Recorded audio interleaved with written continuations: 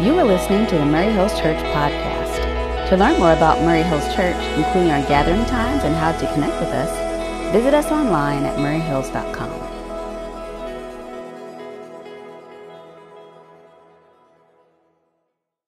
Right now, we're still talking money, though. And you showed back up for week 2, which is impressive because we talked about greed and debt and contentment last week. We're doing a series called Past Due. If it's your first time here, first time joining online, about regaining control of our finances. And last week was about debt. And this week, I found the perfect video to accompany last week's message. So I'm going to show it today. So let's start with this. Watch this right here. So I could have saved us all 30 minutes last week. I could have just shown that and be done, because that's how you get out of debt. Don't buy stuff you can't afford, right? If only it was that easy. And of course, I guess it is that easy in theory, but in practice, it's not that easy. And that's why we're talking about in this series the spiritual side of money. This is not a series about the practical side of money. This is not about how to get out of debt. This is not about how to live on a budget. This is not about how to save for retirement or how to save for your kids' college. If you want to do that stuff, sign up for Financial Peace University. This is a series about the spiritual aspects of money, because I think the motivations, we know what we need to do, as the video kind of poked fun at. It's finding the motivation to do it, and that comes from the spiritual foundations of money. That's why instead of talking about how to get out of debt, we talked about greed and contentment. And we looked at 2 passages last week, one from Jesus and one from Paul. And of course, Jesus was warning us against greed and then saying life does not consist in the abundance of our possessions. And then Paul was warning us against the love of money and encouraging us to be content. So today we're going to look at 3 more passages. We're going to look at 3 passages today, 2 more from Jesus and 1 more from Paul. And I'm just going to read them in order, because they all go together. They're talking about the same thing, although they fall in different parts of the Bible. So the first one's in Matthew chapter 6, Matthew chapter 6, beginning in verse 19. And this is from the Sermon on the Mount. Jesus says, "Do not store up for yourselves treasures on earth, where moths and vermin destroy and where thieves break in and steal. But store up for yourselves treasures in heaven, where moths and vermin do not destroy and where thieves do not break in and steal. For where your treasure is, there your heart will be also. The eye is the lamp of the body. If your eyes are healthy, your whole body will be full of light. But if your eyes are unhealthy, your whole body will be full of darkness. If then the light within you is darkness, how great is that darkness? No one can serve 2 masters. Either he will hate the one and love the other, or you will be devoted to the one and despise the other. You cannot serve both God and money." Then if you flip over to chapter 19, there's a story that you're probably familiar with. Most people call this the story of the rich young ruler. It says, a man came up to Jesus and said, "Teacher, what good thing must I do to inherit eternal life?" "Why do you ask me about what is good?" Jesus replied. "There's only one who is good. If you want to enter life, keep the commandments." "Well, which ones?" he inquired. And Jesus replied, "You shall not murder, you shall not commit adultery, you shall not steal, you shall not give false testimony, honor your father and mother, and love your neighbor as yourself." "All these I have kept," the young man said. "What do I still lack?" And Jesus answered, "If you want to be perfect, then go sell your possessions and give to the poor, and you will have treasure in heaven. Then come follow me." Well, when the young man heard this, he went away sad because he had great wealth. And then Jesus said to his disciples, "Truly I tell you, it's hard for someone who is rich to enter the kingdom of heaven. Again, I tell you, it's easier for a camel to go through the eye of a needle than for someone who is rich to enter the kingdom of God." And when the disciples heard this, they were greatly astonished and said, "Who then can be saved?" And Jesus looked at them and said, "With man this is impossible, but with God all things are possible."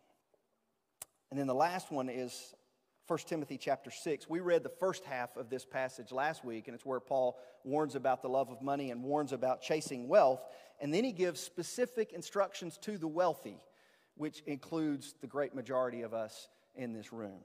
He says, beginning in chapter 6, verse 6 to 17, "Command those who are rich in this present world not to be arrogant, not to put their hope in wealth, which is so uncertain, but to put their hope in God, who richly provides us with everything for our enjoyment. Command them to do good, to be rich in good deeds, and to be generous and willing to share. In this way they will lay up treasure for themselves as a firm foundation for the coming age, so that they may take hold of the life that is truly life. Now, there's a wealth, no pun intended, there's a wealth of knowledge in those three passages right there. And if I was to put them together, there's several things that I would pull out. First, every one of them used the word treasure. Did you notice that? How every single one of them talked about treasure, but they were talking about, as Jesus talked about in the Sermon on the Mount, treasure in heaven, not on earth. So it's encouraging us to take an eternal view of our money. And then the second thing they talked about was every one of them obviously addresses wealth. It's not necessarily a universal condemnation of wealth, though. And that's the way a lot of times we tend to look at that. We tend to take that love of money and just take the word love out and make it's money's the root of all evil and those things. But they all address wealth, but what they're more concerned about is what is the place of wealth in your life? Like, is wealth taking over as your God? Jesus says you can't serve both God and money. And if there's anything that we're more likely to serve as our God, it's money. And so Jesus is warning us against that. And so the main concern, I think the main concern with the rich young ruler is what is the place that wealth has in his life? Because some of Jesus' disciples had wealth. Many of the women who funded the ministry of Jesus, and you can read about that in Luke, they had wealth, but they used it to do good. And this rich young ruler, wanting to prove himself, and you can kind of hear the arrogance even in his question. Jesus knows the place that wealth has in his life, so Jesus goes right to the heart of it and says, you need to sell everything you have. Because he knows that wealth has become a god to that rich young ruler. And so the main thing he's talking about is put things in your place. And I love the 1 Timothy passage. I think that is one of the most powerful passages for Americans. And probably for anybody. But when I think of it, like, command those who are rich in this present world. If you want to talk about globally and the present world, then Americans, we're the wealthiest nation in the world, or one of the wealthiest nations in the world. So if you want to talk about command those who are rich in this present world, there's three things Paul commands us to do, and they're all really, really powerful. Number one is don't be arrogant. Don't be arrogant. You're a steward of this money. You did not earn it all by yourself. And I know, like we get pushback. Like in America, we're like, I pulled myself up by my bootstraps. I earned this. I started from nothing, and I got that. Listen, even if you did start from nothing. Now, the fact is, in America, there's a lot of generational wealth. And so any of us can look and go, yeah, I didn't earn all this myself. I had a parent or a grandparent or a great-grandparent or whatever that created some of this for me, and it's been passed down through generations, this inheritance. But even if you didn't have that, you didn't earn it all by yourself. Somebody gave you a chance. Somebody took a chance on you and hired you. Somebody took a chance on you and bought something from you. Somebody took a chance on you. We didn't earn it all by ourselves. Somebody helped us. So don't be arrogant about what you have. Don't be arrogant about what you earned, because you're a steward of it. This is not yours. You're managing it for the short amount of time that you live upon this earth. So be humble about it. Number two, don't put your hope in it, because it is uncertain. Wealth is fickle, right? I mean, even if you think, well, I'm in pretty good shape right now. Yep, markets fail, economies slump, businesses close, layoffs happen, pandemics happen that interrupt. Wealth is uncertain. So don't put your money, and that summarizes nearly everything Jesus said about wealth. Don't put your hope in something that is uncertain. Put your hope in something that is certain. Put your hope in God, who will provide all your needs. And then the third thing he tells us to do is do good with it. Do good with it. Be generous. Be rich in good deeds. Be willing to share. And I think all of this goes together, because if you'll do number three, it'll take care of the first two. If you'll see your wealth as an opportunity, if we'll pivot and not see our wealth as an opportunity, hey, I got a lot of wealth, I can eat, drink, and be merry, like we talked last week. That the wealth is not an opportunity to serve you. The wealth is an opportunity to serve God. And if you'll see it in those terms, then it'll keep you from being arrogant about it, because you see it as an opportunity for greater service and greater generosity. And it'll also keep you from putting your hope in it, because you'll see it as, God is giving me this wealth. God's giving me this ability so that I can be generous, I can be willing to share, and I can be rich in good deeds. That's what Paul commands the wealthy to do. And if I had to summarize all of that, if I was a good preacher, I get that's the 3-point sermon right there. But if I was to summarize all of that in just one principle, it's this one right here. Put money in its place. That's every teaching we've looked at so far from Jesus or Paul is about putting money in its place, about having the right attitude or perspective about money. Like thinking in terms of, I serve God, not money. And money serves me, not the other way around. I mean, that's like, if you think about that, a lot of times we get that backwards. We end up serving our money, whether that's because we're in so much debt and you got that borrow a slave to the lender type thing, or you got, it's just so easy that the more you have, that's what Jesus talks about. That passage, it's easier for a camel to go through the eye of a needle than for a rich man to enter the kingdom of heaven. Western theologians have a real hard time with that passage. We have a hard time explaining that to people because it's like, man, Jesus makes it sound like if you're wealthy, you're not going to get into heaven. What Jesus is saying is, if you're wealthy, there's going to be a lot more temptation to put money as your God. Because the more you have, the more tempted you are to give it a higher place in your life. So he is giving a warning. The disciples caught what is warning. I mean, Peter understood what he meant because Peter's like, whoa, what do you mean, Lord? Goodness, what you're describing is impossible then. And Jesus said, with man, things are impossible, but with God, all things are possible. He's saying with great wealth comes great responsibility. And the more you have, the more tempted you are to serve the money rather than having the money serve you, or rather than have the money serve God. The more tempted you are to do that. I heard someone say once that the clearest indication of our values is where we spend our time and where we spend our money. So if you'll think about, like we would say, all of us in this room, most of us in this room would say, well, God's number one in my life. God is my number one priority. My faith is number one, and then my family is number two. Well, then you ask yourself, does the way I spend my money reflect those values? Does the way I spend my time reflect those values? And if it doesn't, then something needs to be adjusted. And that's why we're talking not the practical aspect of this series, but the spiritual aspect of this series, because proper money management, regaining control of your finances starts here and here. I mean, it starts with getting your mind right and thinking about having the right attitude and approach to money, and then getting your heart right, that you're not putting your hope in this. And that's not the only thing that you're not just chasing wealth, you're not just chasing income, you're not just chasing possessions, but that you're chasing God. And God may give you these things so that you can use them to do good and to be rich in good deeds, which would be an incredible thing. The question then that I would have for you is, are you ready to use it if He gives it?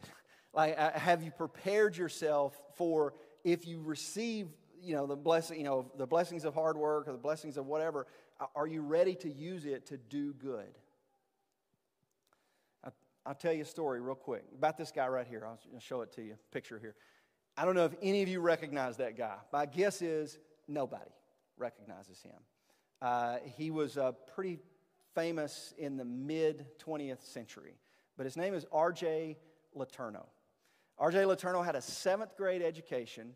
He taught himself engineering, a self-taught engineer, and he was an inventor and an industrialist. So he's got 299 patents to his name. And he created all of this earth-moving equipment that helped our country win World War II and also built most of the interstate highway system.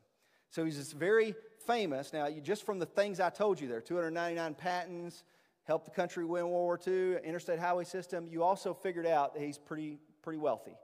And at his time, I don't know what his net worth was worth, but he was a very wealthy person. But what he's famous for, the reason people still talk about R.J. Letourneau and the reason there's a book written about this guy is not because of what he did in business. It's what he did with his money.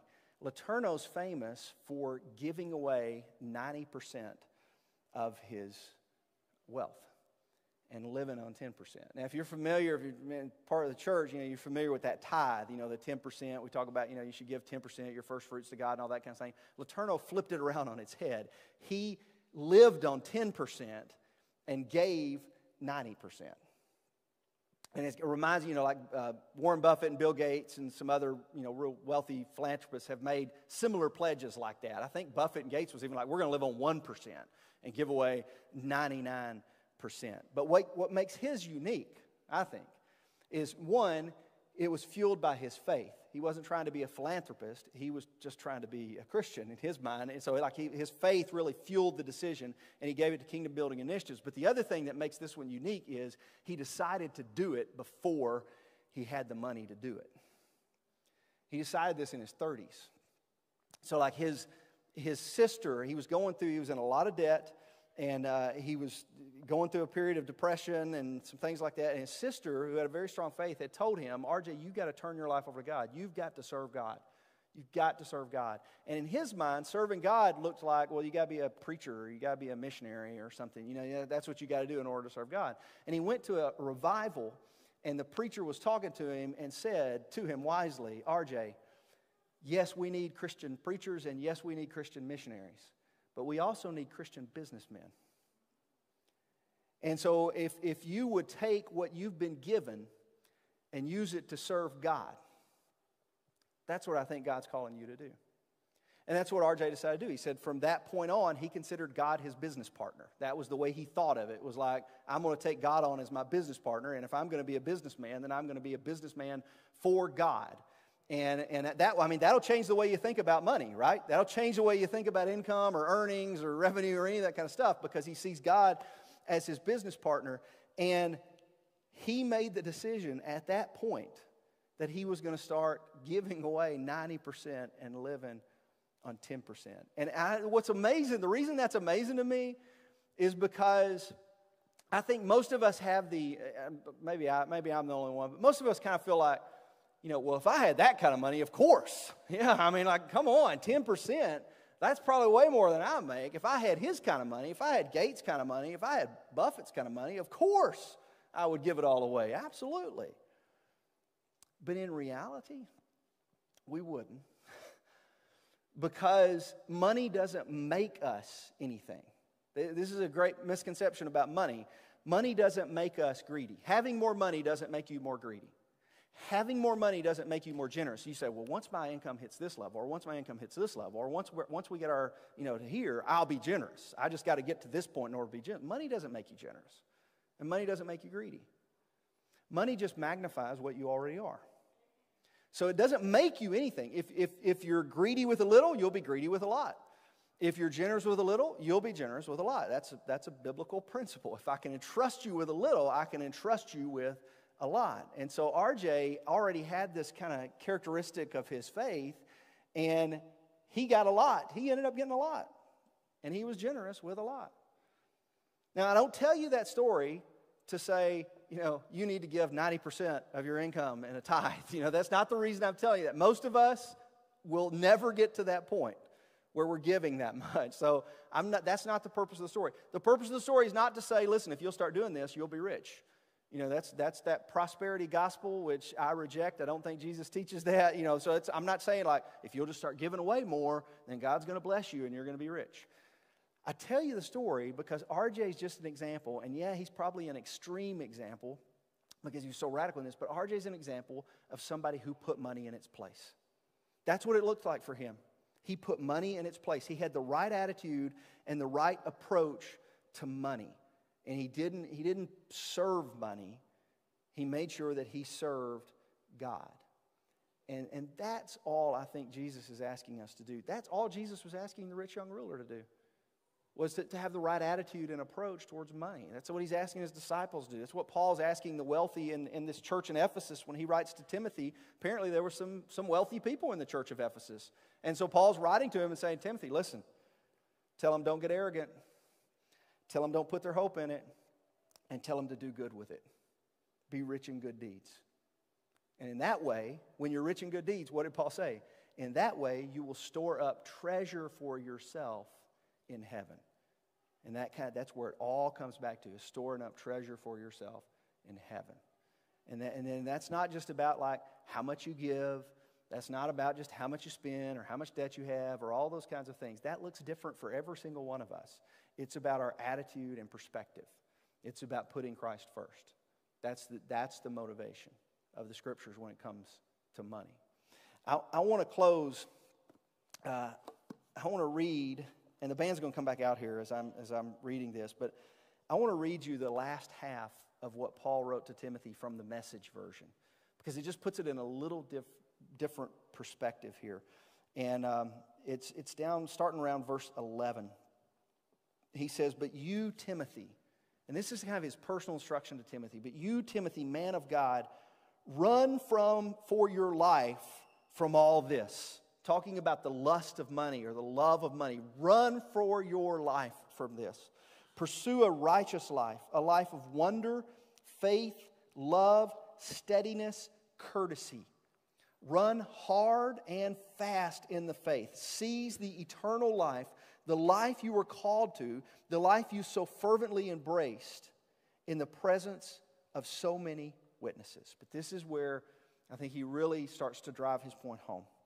He says, I'm charging you before the life-giving God and before Christ, who took his stand before Pontius Pilate and didn't give an inch. Keep this command to the letter. And don't slack off. Our Master Jesus Christ is on his way. He'll show up at the right time. His arrival guaranteed by the blessed and undisputed ruler, the high king, the high God. He is the only one death can't touch. His light's so bright no one can get close. He's never even been seen by human eyes. Human eyes can't take him in. Honor to him and eternal rule. Oh yes. Tell those rich in this world's wealth to quit being so full of themselves and so obsessed with money, which is here today and gone tomorrow. Tell them to go after God, who piles on all the riches we could ever imagine. Tell them to do good, to be rich in helping others, and to be extravagantly generous. If they do that, they'll build a treasury that will last, gaining life that is truly life. And oh, my dear Timothy, guard the treasure you were given. Guard it with your life. Avoid the talk show religion and the practiced confusion of the so-called experts. People caught up in a lot of talk can miss the whole point of faith. Overwhelming grace, keep you. Let's stand and sing this song together.